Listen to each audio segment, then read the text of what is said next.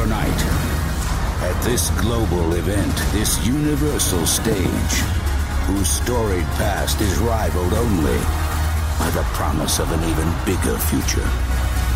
Millions will watch from around the world, waiting, anticipating for that next breathtaking moment. The stage is set. The time is now. History is at hand. This is WrestleMania.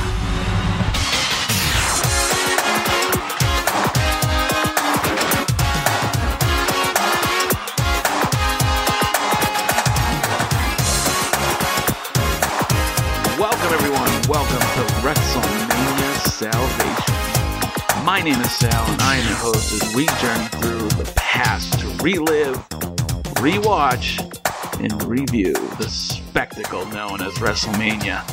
'Tis the season as we get ever closer to the current day WrestleMania 34, live from the Superdome in New Orleans, Louisiana. But tonight on the show, we will journey back to 1997, March 23rd to be specific, and discuss WrestleMania 13 live from Chicago-ish, Illinois. Well, it is the Rosemont.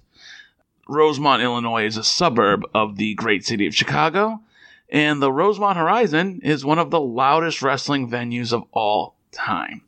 Often cited as a personal favorite of many WWE legends over the years, the name might have changed to the Allstate Arena, but history in this venue remains untouchable. Now, before we venture into the past, I'd like to take a moment to thank Troy for appearing on our last show when we discussed WrestleMania 12. I had a great time going back and seeing Shawn Michaels become the man in the WWF, and surely I look forward to seeing HBK in the main event of tonight's WrestleMania. What? What's that? He won't be in the main event, he'll be at the main event? Well, that's kind of fucking dumb. But I promise you, we'll go through exactly why he wasn't coming up later. But first, we start with another black and white opening video with the voiceover guy hyping the event. This particular one highlights the blood feud between Bret Hart and Stone Cold Steve Austin, as well as the gang war between the Nation of Domination and Ahmed Johnson, tonight backed up by Chicago's own Legion of Doom. Really well done video, and I feel like these are getting better and better every year, and I look forward to them. They tend to tell a good story, setting up the night. Now, fireworks fill the arena as the broadcast shows us the live crowd for the first time, and a lot of fireworks fill the arena. And because it's 1997, the arena is also filled with signs and posters. Way more than what we have seen generally on this podcast.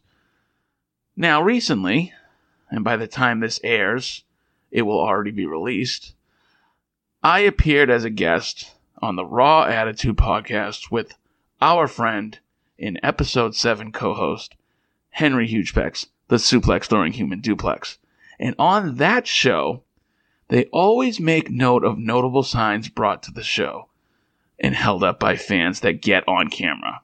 So, in homage to that show, and it's homage, I'm not stealing, I will share some of the notable signs I noticed here tonight. One of the first signs that makes camera is a sign that says, Bret who? Ouch. We have a BWO sign, of course, for anybody who's familiar with the Blue World Order. Vince rules. You'll seldom see that sign going forward. A bow to the master sign in March of 1997. A good 6 months before DX would form and their music would hit. So either time traveler or it's an homage to the master and the ruler of the universe, the WWF champion Psycho Sid. And finally, there's a sign up in the corner of the Allstate Arena that reads, If Cena wins, we riot. Oh, wait. No, sorry. That's a different event that happened here. Now, this is the only WrestleMania history not to have been a sellout, at least by their own admission. Out of a total of the 18,197 who attended, 16,467 paid. And apparently, about 1,500 or so tickets were given away at the door. And we're not talking about family and friends comps. We're talking about balcony seats that they gave out the day of the event. Yeesh. Now, the WWF definitely was feeling the struggle in 1997. And considering how hot WCW was at this point, I feel this was even more of a dire situation than in 1995. See, in 1995, the business as a whole was down. But in 1997, WCW is thriving at this point. And the NWO is running hot, and they are killing, and I mean killing, Monday Night Raw in the ratings. It's not that the business is down. Wrestling itself is doing really well, but WWF is feeling it. As we all know, WCW will eventually fuck it up. But to be honest, that's a different series on this feed. So, moving on. Tonight, our commentators for the evening are Screaming Vinnie Mac, good old JR, and the king of Memphis high school dances, Jerry Lawler. A 3-man booth for the evening, with more egos than a Van Halen reunion concert. This is going to be a train wreck.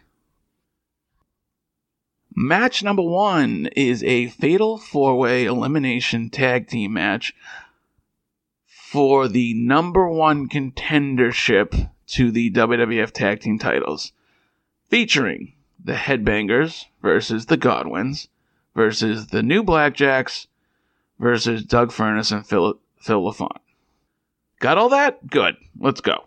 Future Hall of Famer Hillbilly Jim accompanies the Godwins to the ring, although they look more like the Wyatt family at this point than anything else.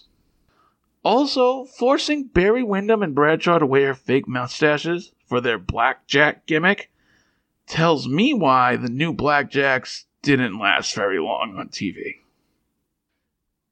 Now, once the Blackjacks come out to the ring, they immediately start brawling with everyone. And after the chaos, we get a unique situation where each headbanger is tagged in and must fight each other due to the rules of the match. The rules, as so adequately explained by good old JR, once you are eliminated, once one person is eliminated, your entire team is eliminated. Also, you can tag anybody at any time, which means you have to, you can tag, partners into the ring, and they have to fight each other or they forfeit the match. Now, because it's an elimination fatal 4-way, they unfortunately can't just outlaw it and pin each other to win the match. If that happens in this type of format, they'll just simply be eliminated. Now, when Mosh and Thrasher get tagged in, they don't really fight. They kind of Irish whip each other and then slam dance into each other. And then, kind of have a little bit of a mosh pit there. Ugh. God, 1997. Then they tag in Phyllis LaFont, and before he can even get in the ring, they beat him. They just double team him and beat him up. Once Barry Windham gets in there, Vince cannot stop talking about the original Blackjacks, and it's really, really annoying. Now, speaking of annoying, Jerry Lawler decides he's going to ask a hypothetical question again, and if you remember the last 2 episodes, every time he asks a hypothetical question, he tends to piss off Vince. So let's see what he does here. Let me ask you something. What if Blackjack Windham tagged LaFont, and then LaFont came in and beat Furnas? Would they both have to leave? Well, I suppose. I guess they would, King. Why would they want to do that? I don't think, King, that's a very good hypothetical. But then again, anything could happen here in the World Wrestling Federation. What would happen if the King got all riled up, so to speak, and went to the ring and cleaned house? Yeah, now that could happen. It could? Well, hypothetically. Soon after, for literally no fucking reason other than to try and establish Bradshaw as a bully, don't worry, he'll have no problem doing that himself later in his career, he literally shoves down the referee outside the ring. For all fuck knows why. And the ref DQs the Blackjacks and Furnace and LaFon. I'm not sure why they got DQ'd when Bradshaw's the one who put his hands on a ref. But both teams are disqualified. Both teams kind of fight to the back. And now we just have a regular tag match between the Godwins and the Headbangers. So all those special rules were pretty much for nothing. Now the Godwins and the Headbangers then go on to have a pretty physical smash mouth match that actually did hold the crowd's attention, so I'll give them that. Thrasher misses a top rope moonsault, and Henry tags in Phineas, who begins to clean house. Of course, because it's, a Vince Russo booked event, this breaks down into a melee as Henry Godwin enters the ring and starts brawling with Thrasher in the corner, which allows Mosh to hit Phineas with a top rope, crotch-in-your-face, Lou Thez type of press for a 3 count. Your winners, after only one pinfall in a fatal 4-way elimination match, the Headbangers, who will get a shot at the tag champs tomorrow night on Raw. We quickly segue into a short commercial for In Your House next month on April 20th, which seems a tad premature. I mean, at least wait for the second hour for that shit. And then we get our first celebrity of the evening. Making his long-awaited return to WrestleMania, ladies and gentlemen, the one, the only, the Honky Tonk Man is here. And to make things even worse, he'll be joining the commentary team for the next match, making this a 4-man booth. For fuck's sake. Match number 2, WWF Intercontinental Championship, The Sultan, with the Iron Sheik and Bob Backlund, versus the Blue Chipper, Rocky Maivia. Down to the ring comes Rikishi. I mean the Sultan. We're not supposed to know he's Rikishi. And I guess he's built from Iran, since Iron Sheik walks out there just waving the Iran flag like crazy. Now, before Rocky even makes his entrance, they are already hyping up the fact that he's a rookie making his WrestleMania debut, and he's a young lion, and it's blah, blah, blah, blah, blah, blah, blah. No wonder people got sick of him.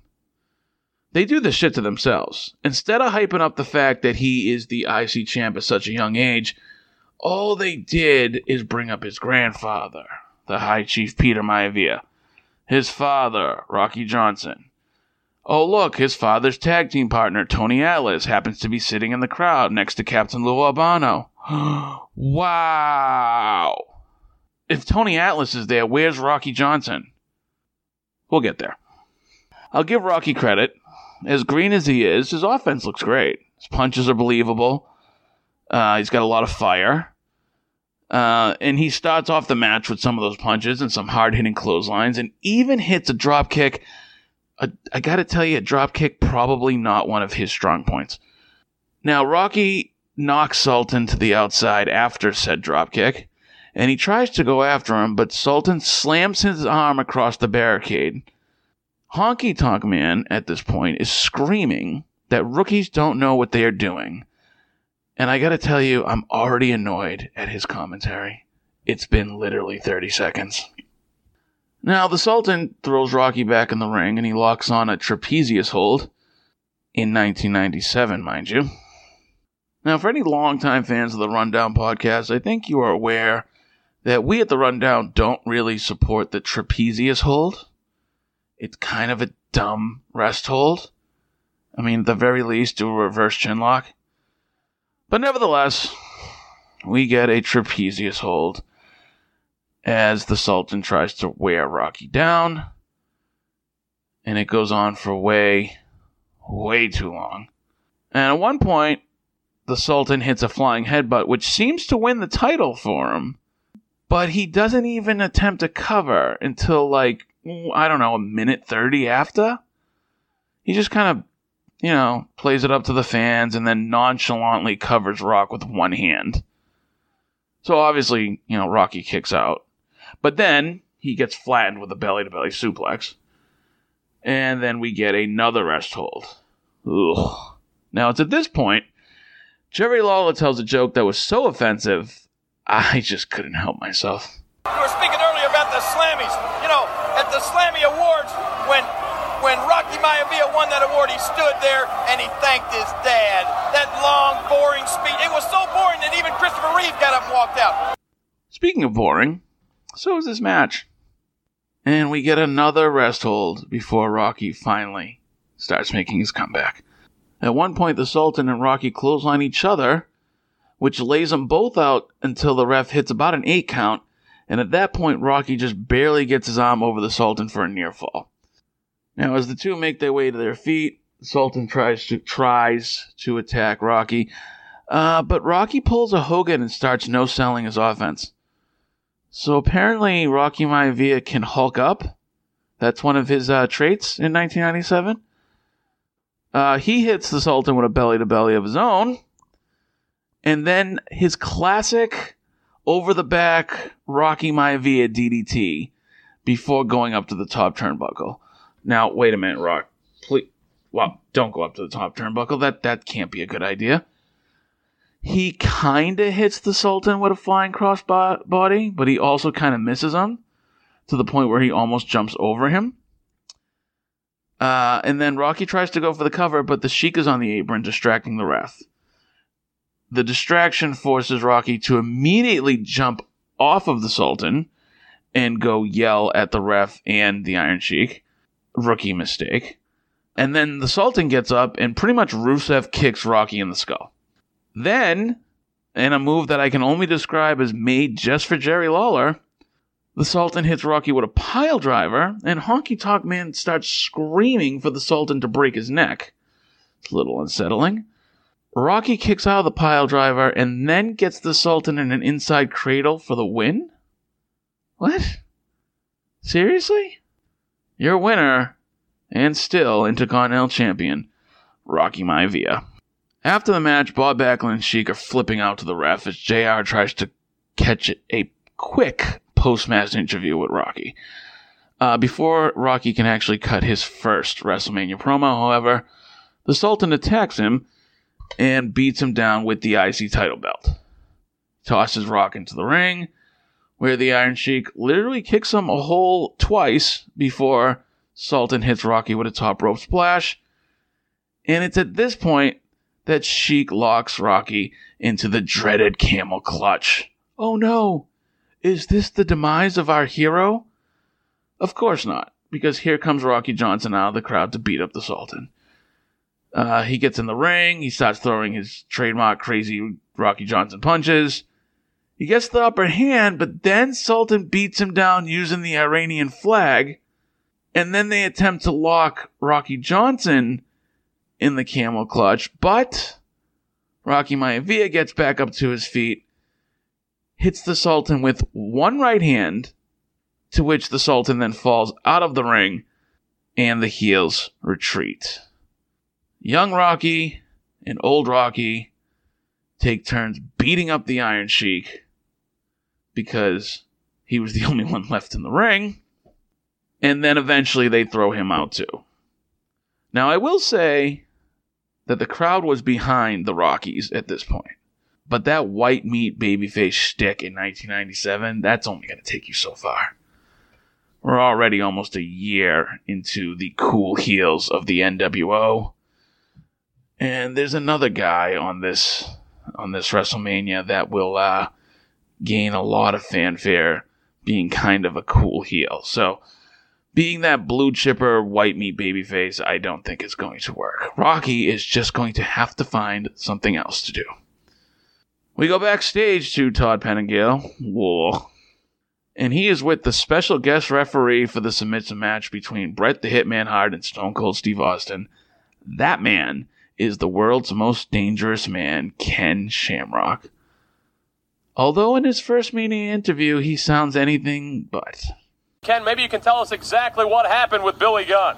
Well, I'll tell you, he kind of challenged me outside the ring, so I stepped in right here, went behind an arm lock here. It's a shoulder lock, reverse, and just put a little bit on there. I wasn't trying to hurt him, but I wanted him to know who I was, so I just applied a little pressure and made him squeal. Shamrock then promises us that during tonight's match, he will not be intimidated. More backstage bullshit, as Doc Pretty Stupid Hendricks is with Triple H in China. Triple H is also not good at promos at this point, and we quickly go to our next match. Match number 3, Triple H with China versus Goldust with Marlena. Now, Goldust at this point has turned face, and is not doing half of the controversial shit he was doing as a heel, and although that might appear good on paper, he really just comes off as a watered-down version of himself as a babyface. Not to mention, this match is really built around China getting her hands on Marlena, more so than the actual feud between Triple H and Goldust. Now, Triple H has deviated slightly from his Blue Blood persona at this point, and seems to have a slightly more edgier character, especially with China by his side. But again, it's early 97, so this is still only slightly. Goldust, for whatever reason, probably because they had a very large pyro budget, actually gets fireworks during his entrance. Also proving this was a different time and era, Marlena comes to the ring smoking a cigar. Now I know what you're thinking. Well, the Godfather would smoke a cigar. Well, no, Godfather would have one in his hand and wave it around. He wasn't actually smoking and blowing O's on the way to the ring, at least not that I can recall. And still, it's just not something you'd see on TV today. Now, Goldust does start off the match, some nice fire. At one point, Helmsley gets his arm tied up in the ropes, and he gets his arms tied up in the ropes on the outside of the ring, like, in other words, on the apron. Now, if this was last year's Goldust, this scene might get kind of rapey, but for now, Goldust just punches him in his nose while the commentators point out what an easy target Triple H's nose is. Now, Goldust actually clotheslines Helmsley back into the ring, which is a bit of a rarity. And much like he does last year, Goldust tries to go the top turnbuckle, and just like last year, he gets caught. But Helmsley, instead of slamming Goldust off the top turnbuckle to the mat, he shoves Goldust from the top turnbuckle to the outside, and Goldust hits his face on the apron. Ouch. Triple H then starts taking it to Goldust. Helmsley stomps the shit out of Goldust, and Chyna just stares there with her arms folded. Blank expression. For some reason, JR and Vince feel the need to make fun of Chyna, saying she looks like a horse and a gorilla and everything else you'd expect from your babyface commentators to call a muscular woman in 1997. But at least they've moved on from calling Goldust a fruitcake, so I guess that's an improvement from last year. Goldust finally turns the tide, and with all things a rear view, like Naomi's finisher, to the chest of Hunter Hearst Helmsley. Goldust goes for the curtain call, but is distracted by Chyna, who has cornered Marlena. It's the first time she's moved. She walked right up to Marlena and just kind of, I'm gonna get you. Now, Goldust picks up Marlena and lifts her onto the apron and starts yelling at Chyna to back off. This allows Helmsley to knee Goldust in the back, sending Marlena flying into Chyna's arms, who then ragdolls the shit out of Marlena, while Goldust gets pedigreed for his troubles. 1, 2, 3. Ain't nobody kicking out of this pedigree, or getting up from this pedigree, rather, at this WrestleMania. Your winner, Triple H. They leave the ring as both Goldust and Marlena are laid out, okay? And that's it. They could have just went to the next segment or went backstage right there. But instead, Goldust crawls over to Marlena and then lifts her up in his arms, only to drop to his knees and let out an emotional cry because, acting! He then carries her to the back as we get a shot of Shawn Michaels trying to talk to fans on America Online. Now, I posted a picture of Michaels doing this on my Twitter, and feel free to meme the shit out of him trying to figure out how to use a laptop, because it is pretty fucking funny. We are told that it's Vader time, and we go to the Fink for our next match. Match number 4, WWF Tag Team Championship. Vader and Mankind versus Bulldog and Owen. So not only does Vader get stuck in yet another tag match at WrestleMania, but Mankind, who made his debut the night after last year's WrestleMania and spent the summer absolutely tearing shit up with The Undertaker, also gets stuck in a makeshift tag team. It's really weird, and I don't understand why they do it, but they still do it today. You got a guy, he has like a great storyline, he has all this momentum throughout the summer, even throughout the fall, and then come WrestleMania time, they've burned all their fucking gas on him and decide, oh, we got nothing for him, just stick him in a tag team. If we still see it today, and I still don't understand it. To top it off, neither Vader nor Mankind really means shit to the story they're trying to tell us. The main point of this story is that Owen Hart and the British Bulldog are starting to have a riff, and they hammer home that point by bringing up the fact that Bulldog became the inaugural European champion by beating Owen Hart in the finals of that tournament, a tournament which apparently was held in Europe and culminated with the championship match in Germany. So, we do get our first look at the brand new European Championship.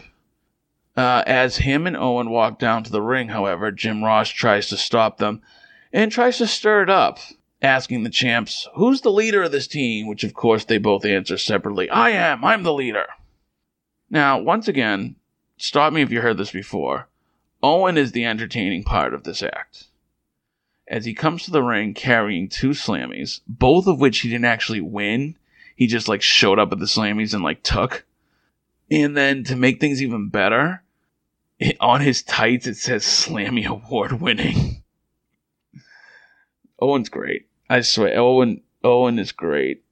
And I can't watch this stuff enough when he does, pretty much anything in his shtick. But I do like this whole 2 Slammy Award winning Owen Hart. Now, Owen starts things off with Vader. And Vader pummels Owen for the first portion of the match until Bulldog comes in to beat on Mankind. Nice reaction for the new European champion. Those are some good pops here.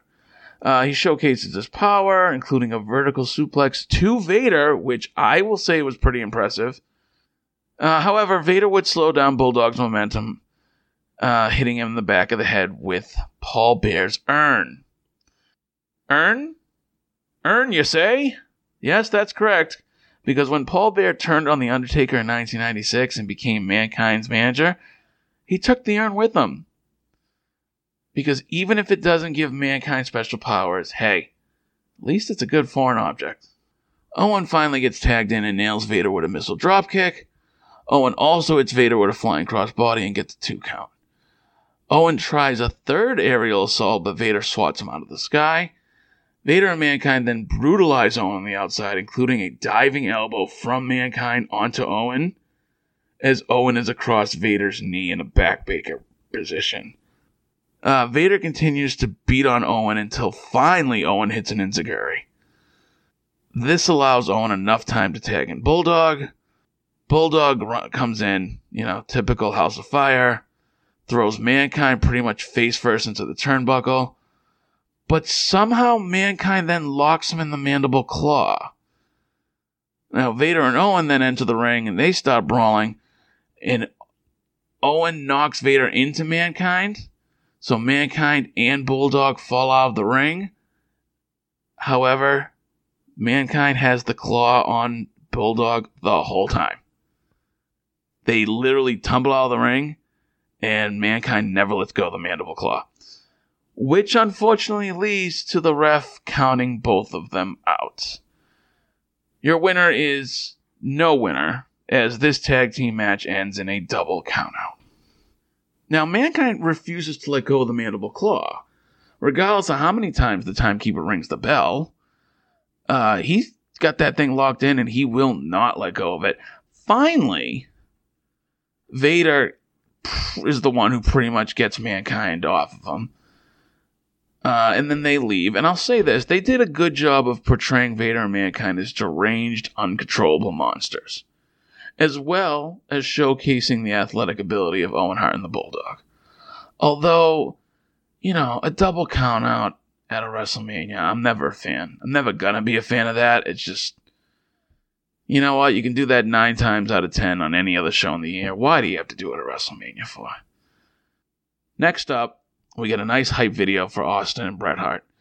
Now, this video package proves what I'm about to tell you about this feud, that a lot of people will claim this match to be the greatest double turn in wrestling history. And I'm here to tell you that as good as it was, what we saw at WrestleMania 13 was really just the finishing touches of a beautiful story these two told over the past 6 months.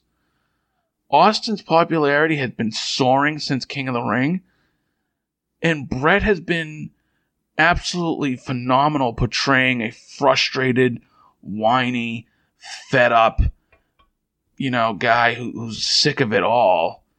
So all these seeds and all the story they've told leading up to their match was really, it wasn't like a double turn in one night. This was a long, drawn-out story that culminated at WrestleMania 13.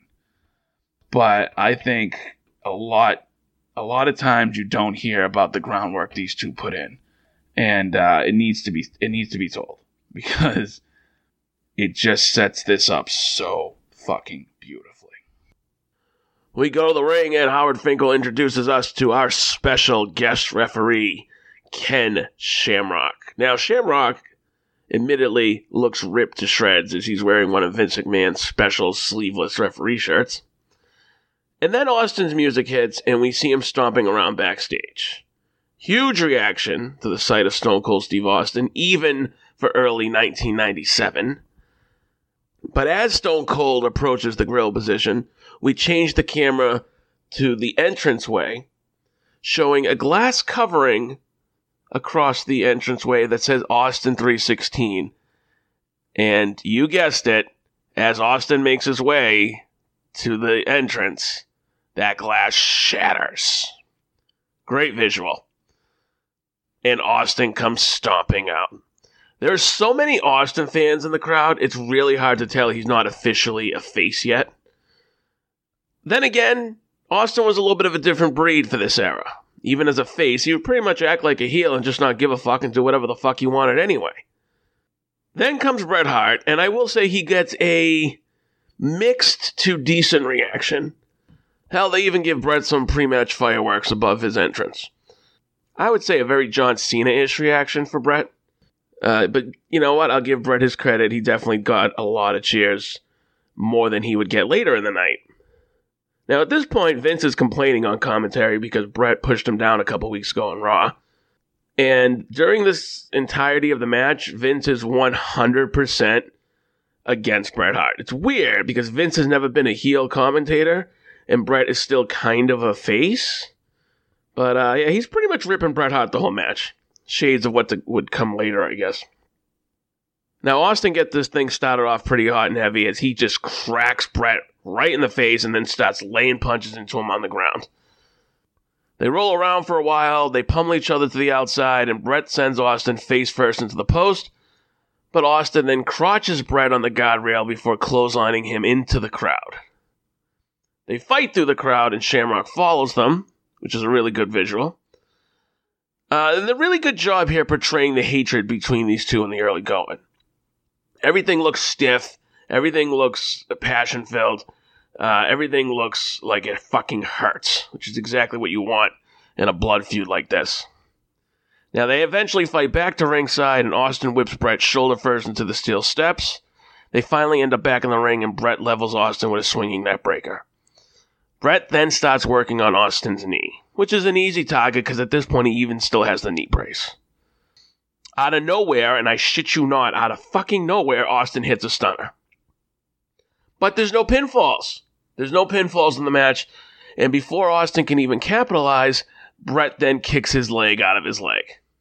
Bret locks Austin in the figure 4 around the ring post, and the crowd goes nuts because they know that Bret doesn't have to break this hold like he usually does. No standing 5 count here. No. Ken Shamrock is simply asking if Steve Austin wants to quit. Austin does not quit, however, and he does manage to squirm his way out. So Bret grabs a steel chair, tosses Austin back into the ring, and attempts to Pillmanize Austin's ankle. However, as soon as Bret gets to the top rope, Austin jumps up, takes the chair off his leg, and clocks Bret right across the back of the head with the chair. Austin, essentially at one leg on this point, starts to beat the holy hell out of Bret Hart with the steel chair. Austin then attempts his first submission of the match, and he locks Bret in a modified octopus stretch submission. Camera goes over to Stu Hart, and we get a concerned look on Stu Hart's face.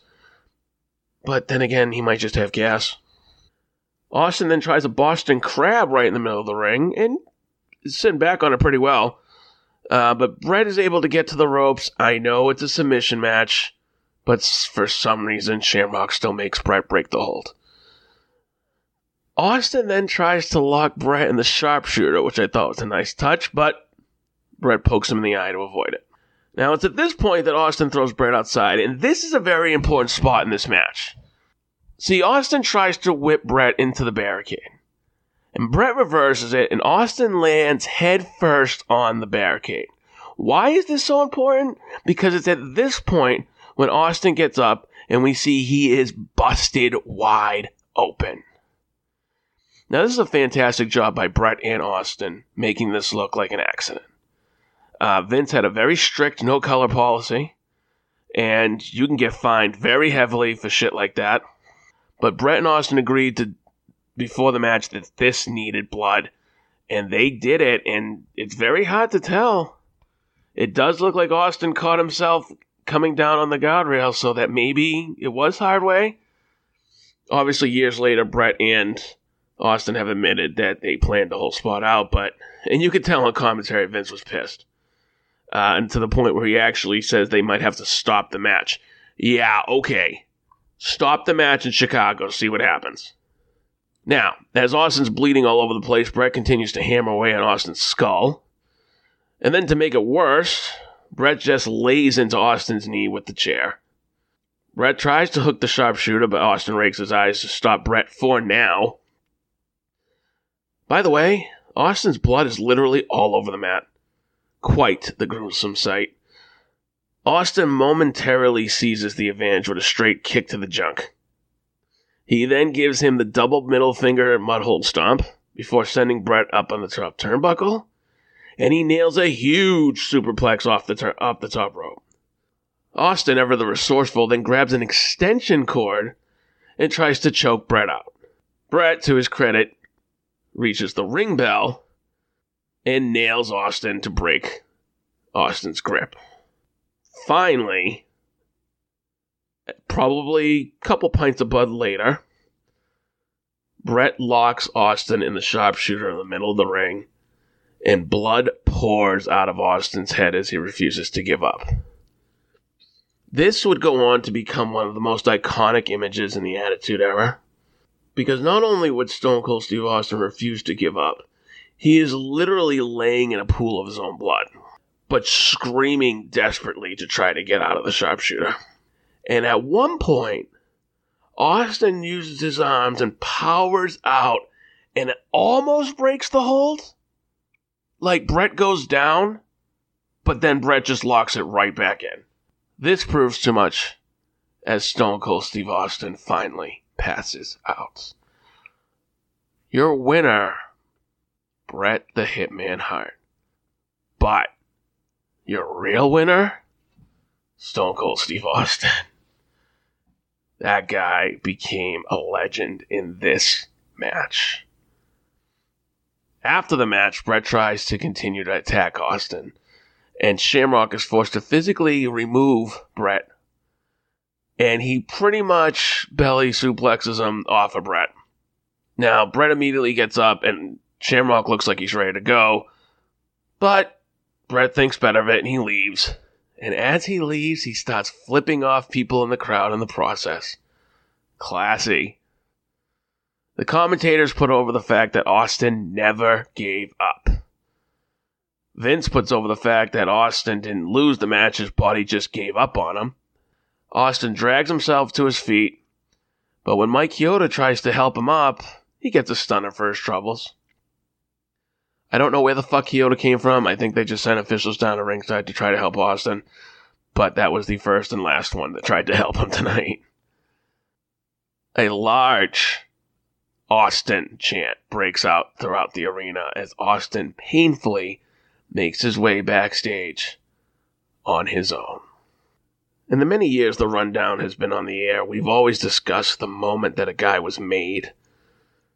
And I gotta tell you, Austin's WWF career up to this point, it was okay.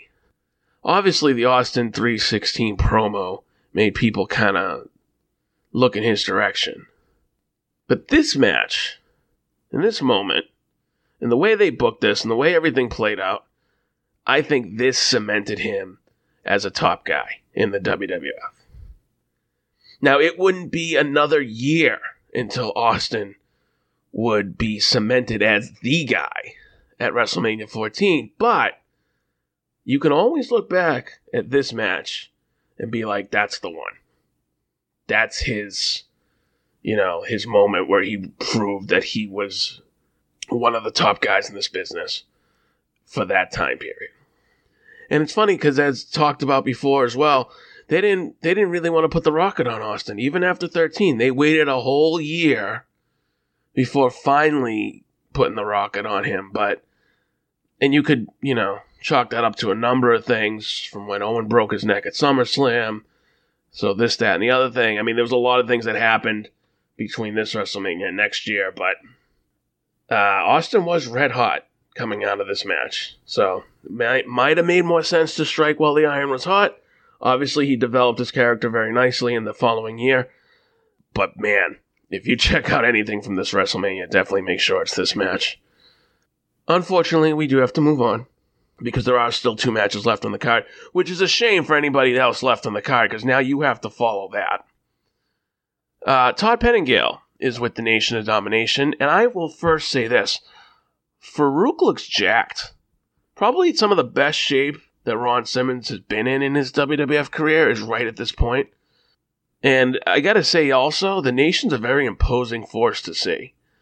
You just got so many guys, not just Crush and Savio Vega, who are the actual wrestlers in the Nation, but they're just surrounded by a lot of people that just make it more imposing.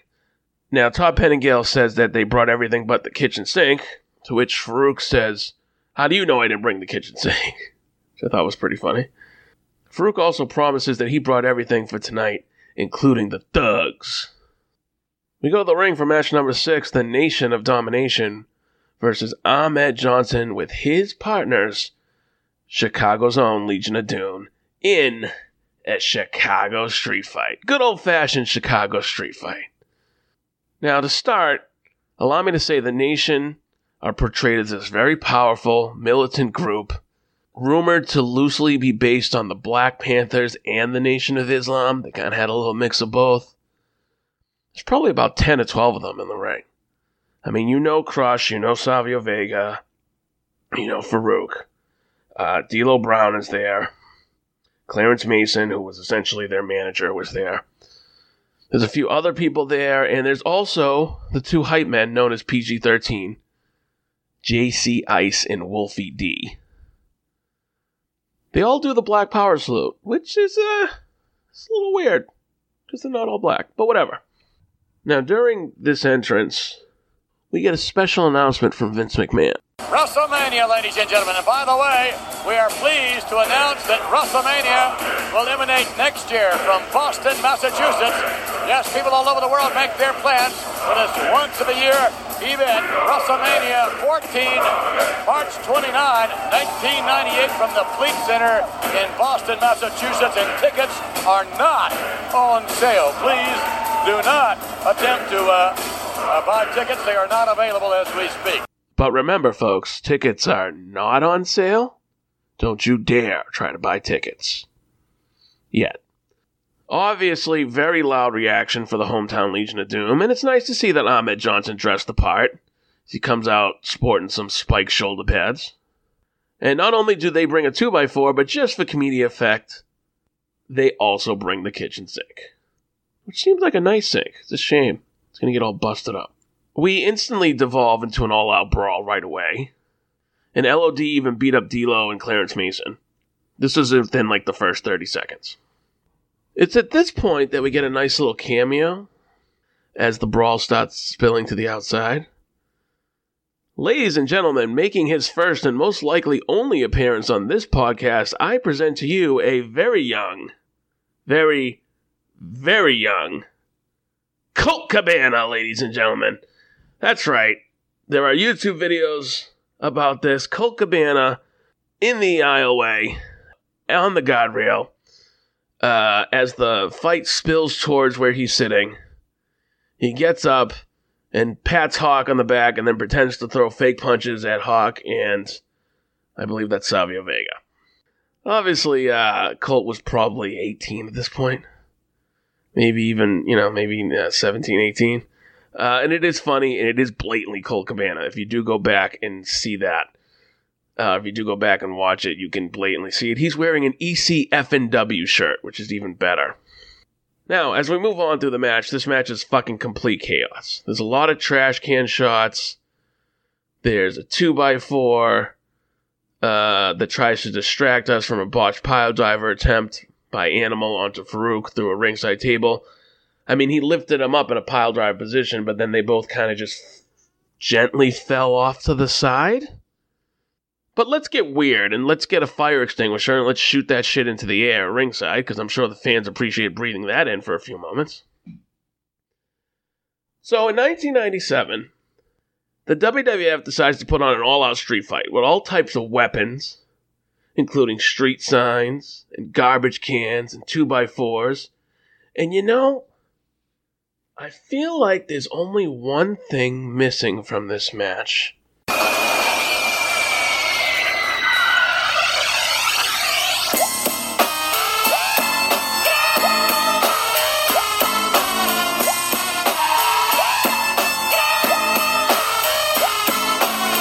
If only.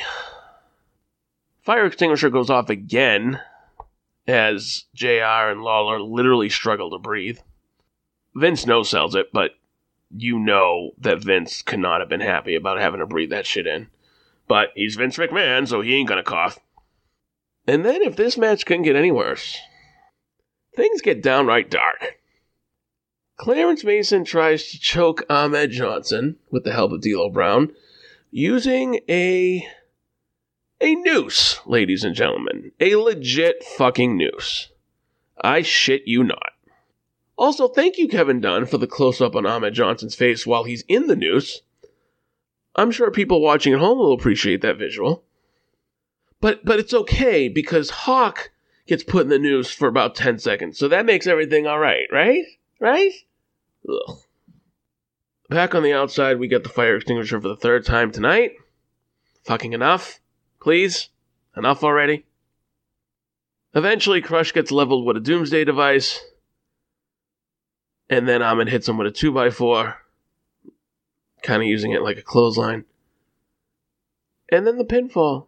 And that's it. Your winners, LOD and Ahmed Johnson. Now, if this match seemed kind of all over the place in my recap, it's because it was. And from bell to bell, probably about 7-8 minutes. It's really fucked up.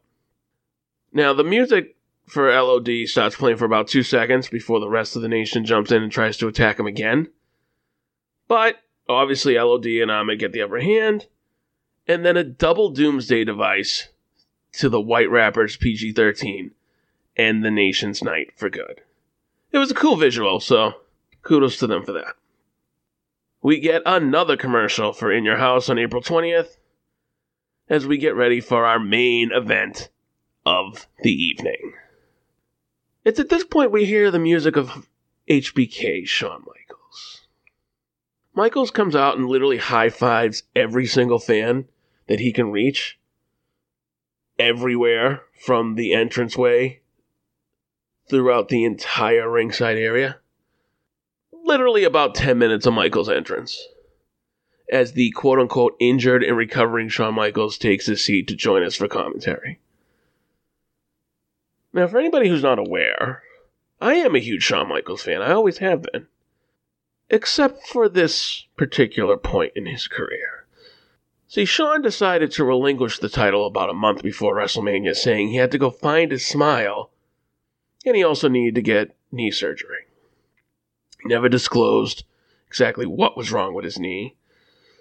A lot of people have speculated it was just a minor knee scope or something of that nature. However, he returns to in-ring action so soon after WrestleMania that a lot of people had difficulty believing Michaels' story. In fact, a lot of people, including myself, believe Michaels didn't want to drop the belt back to Bret, because that was the original plan, was that Bret versus Shawn 2 would headline WrestleMania 13, this time with Bret winning. How convenient it was for Shawn to not want to do that and to play hurt. But what I don't understand is all the extravaganza surrounding Michaels when he's not the one fighting tonight. When I tell you that he got a 10-minute entrance, I'm not lying. Go back and look at it. So not only are you allowing this guy to do things like that, but you're pretty much keeping the spotlight on him, which doesn't seem fair to Taker or Sid. Done talking about it. And Michaels, as a guest commentator, is decently funny, although he might be the first guest commentator in the history of the WWF to get pyro. Just saying. We finally get our WrestleMania close-up of Vlad the Superfan, which means it's time for your main event, WWF Championship match. Psycho Sid defends against The Undertaker. Now, Taker comes out in gear that is a throwback to his original 90s gear, which I thought was a nice touch. Sid comes out to an insanely large pop, which is funny because he's not supposed to be cheered. He's supposed to be a bad guy. And there are still a lot of Taker fans in the crowd, but people just like Sid. One of the reasons I can think of that people do like Sid is Sid's in-ring pyro is literally a big, giant, sparkly Sid, S-I-D, in huge letters perched behind him while he holds up the WWF title. Nowadays, the champion doesn't even get so much as a special lighting treatment. Although, how funny it would be if they did this for Miz and it just said M-I-Z in big sparkly letters every time he came out. I'd pop. And the bell rings, but before we can get started, out comes Bret Hart.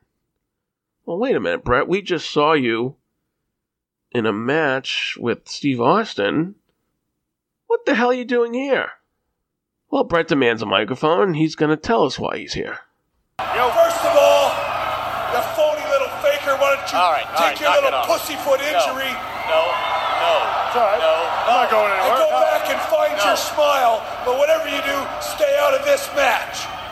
I'm so scared. And as for you, I just want you to know, when you slam that door on my head, you slam the door on our friendship, and from here on in, it's a new set of rules between you and me. Oh my, I can't remember the last time Bret was anybody's friend. And you know, and I know, and every single person in this building knows that he's a crybaby. One thing, that World Wrestling Federation Championship belt belongs to me, and you are a fraud. Well, it looks like Bret. That belt never belonged to you, and you know it, and I know it, and every single person in this building, whether you're here or outside in TV land, you all know that I am the best there is, the best there was, and the best there ever will be. Sid! Oh, wait a minute! And now you're getting beat up because you're big mouth. Oh, no! Bret Hart experiences a powerbomb one more time, and after that submission match, see. That's going to put him in a bad way. Sid doesn't take too kindly to Bret's words, and as you heard, he cracks Bret in the face and powerbombs the shit out of him, which is pretty funny. Sid then tells Bret to hop along, crybaby, before promising to kick Bret's ass after he kicks Taker's ass. Taker doesn't appreciate that, and he attacks Sid. We get an old school to start, but then Sid locks him in a bear hug, which is a great way to start the match. A rest hold. And then Sid finally clotheslines Taker over the top rope and then kicks him up and over the Spanish announce table. As they brawl on the outside, Vince tells us we have just been told that earlier today, both Sid and Taker agreed to make this a no DQ match. Changing the rules as we go along, huh, Vince? Yeah, I'm not surprised. Sid pummels Undertaker in the ring until Taker sends him back outside and whips him over the guardrail. Then they continue to fight around the ring, fight a little bit in the crowd, fight around the ring, and then they get back in the ring and we get another rest hold. I'm going to tell you right now, this match just lost the crowd. Between Austin and Bret and all the chaos that happened in the street fight, crowd's pretty dead. Double big boot lays out both guys and the crowd finally starts to wake up at this point. Taker eventually goes for the tombstone, but Sid reverses it and tombstones Taker, and that the crowd reacted for pretty huge. Now, surprisingly enough, Sid gets a 2.5 count, so he dumps Taker to the outside, goes out after him, Taker seizes the advantage, throws him into the stairs, they make their way back in the ring, and Taker hits him with a chokeslam for a 2 count. Sid then ducks a flying clothesline and sets up Taker for a powerbomb, but not before Bret Hart can run down to the ring and cause a distraction. Sid turns his attention to Bret Hart, punches him off the apron, and when he turns around, Taker lifts up Sid and delivers the tombstone. 1, 2, 3. New champ. Your winner, The Undertaker. Seems a little bit anticlimactic, given the fact that this match centered just as much around Bret and Shawn as it did around Sid and Taker. Speaking of which, Sid goes to the back to chase after Bret as Taker celebrates in the ring and poses with the WWF title. With a tear sloppily drawn on his right cheek like some bad rap music video, The Undertaker has once again become the WWF champion. The thunder, the lightning, the darkness all surround the ring as we go off the air. This WrestleMania was a very interesting WrestleMania in the sense that there were some decent matches. I thought they did some good storytelling. And obviously, match of the night for me was Stone Cold Steve Austin versus Bret Hart. However, I just felt like it missed the mark in a lot of different ways. It was great seeing Taker win the title, but this night barely seemed about him. Also, I felt like people were weirdly placed on the card. You know, Mankind, after the year he had, probably shouldn't have been tagging with Vader. Owen and Bulldog, if they were going to break up, just let them fucking fight each other. And as far as the street fight goes, I think it was something you do literally because you're in Chicago. It worked, but it was short, and it was sloppy, and it's so difficult with that many bodies in the ring at one time. However, the worst match of the night for me was the Fatal 4-Way Elimination Tag match. Not even for the tag team titles, just for a shot at the tag team titles. The fact that 2 teams were eliminated off of a double DQ / double countout within the first 5 minutes made no sense, even for 1997. However, as you guys know, I had a blast because I love going back and watching WrestleMania. Everybody enjoy WrestleMania this year. I certainly will be watching it. The card seems stacked. Follow us on Twitter at WrestleMania Sal. Follow the show, The Rundown, at Rundown Podcast. If you're a fan of horror, check out the Slasher Sanitarium and give them a follow at Slasher Podcast. And follow our friend Henry Hugeplex, the suplex throwing human duplex, at the Raw Attitude Podcast. I think it's Raw Attitude Podcast. I don't think there's any the. Thanks, guys. Thank you for joining me. Next time it is Wrestlemania 14 with special guest Mike Tyson. He's going to be on Wrestlemania 14. He's not going to be on this show. That would cost me way too much money. But I will see you guys next time.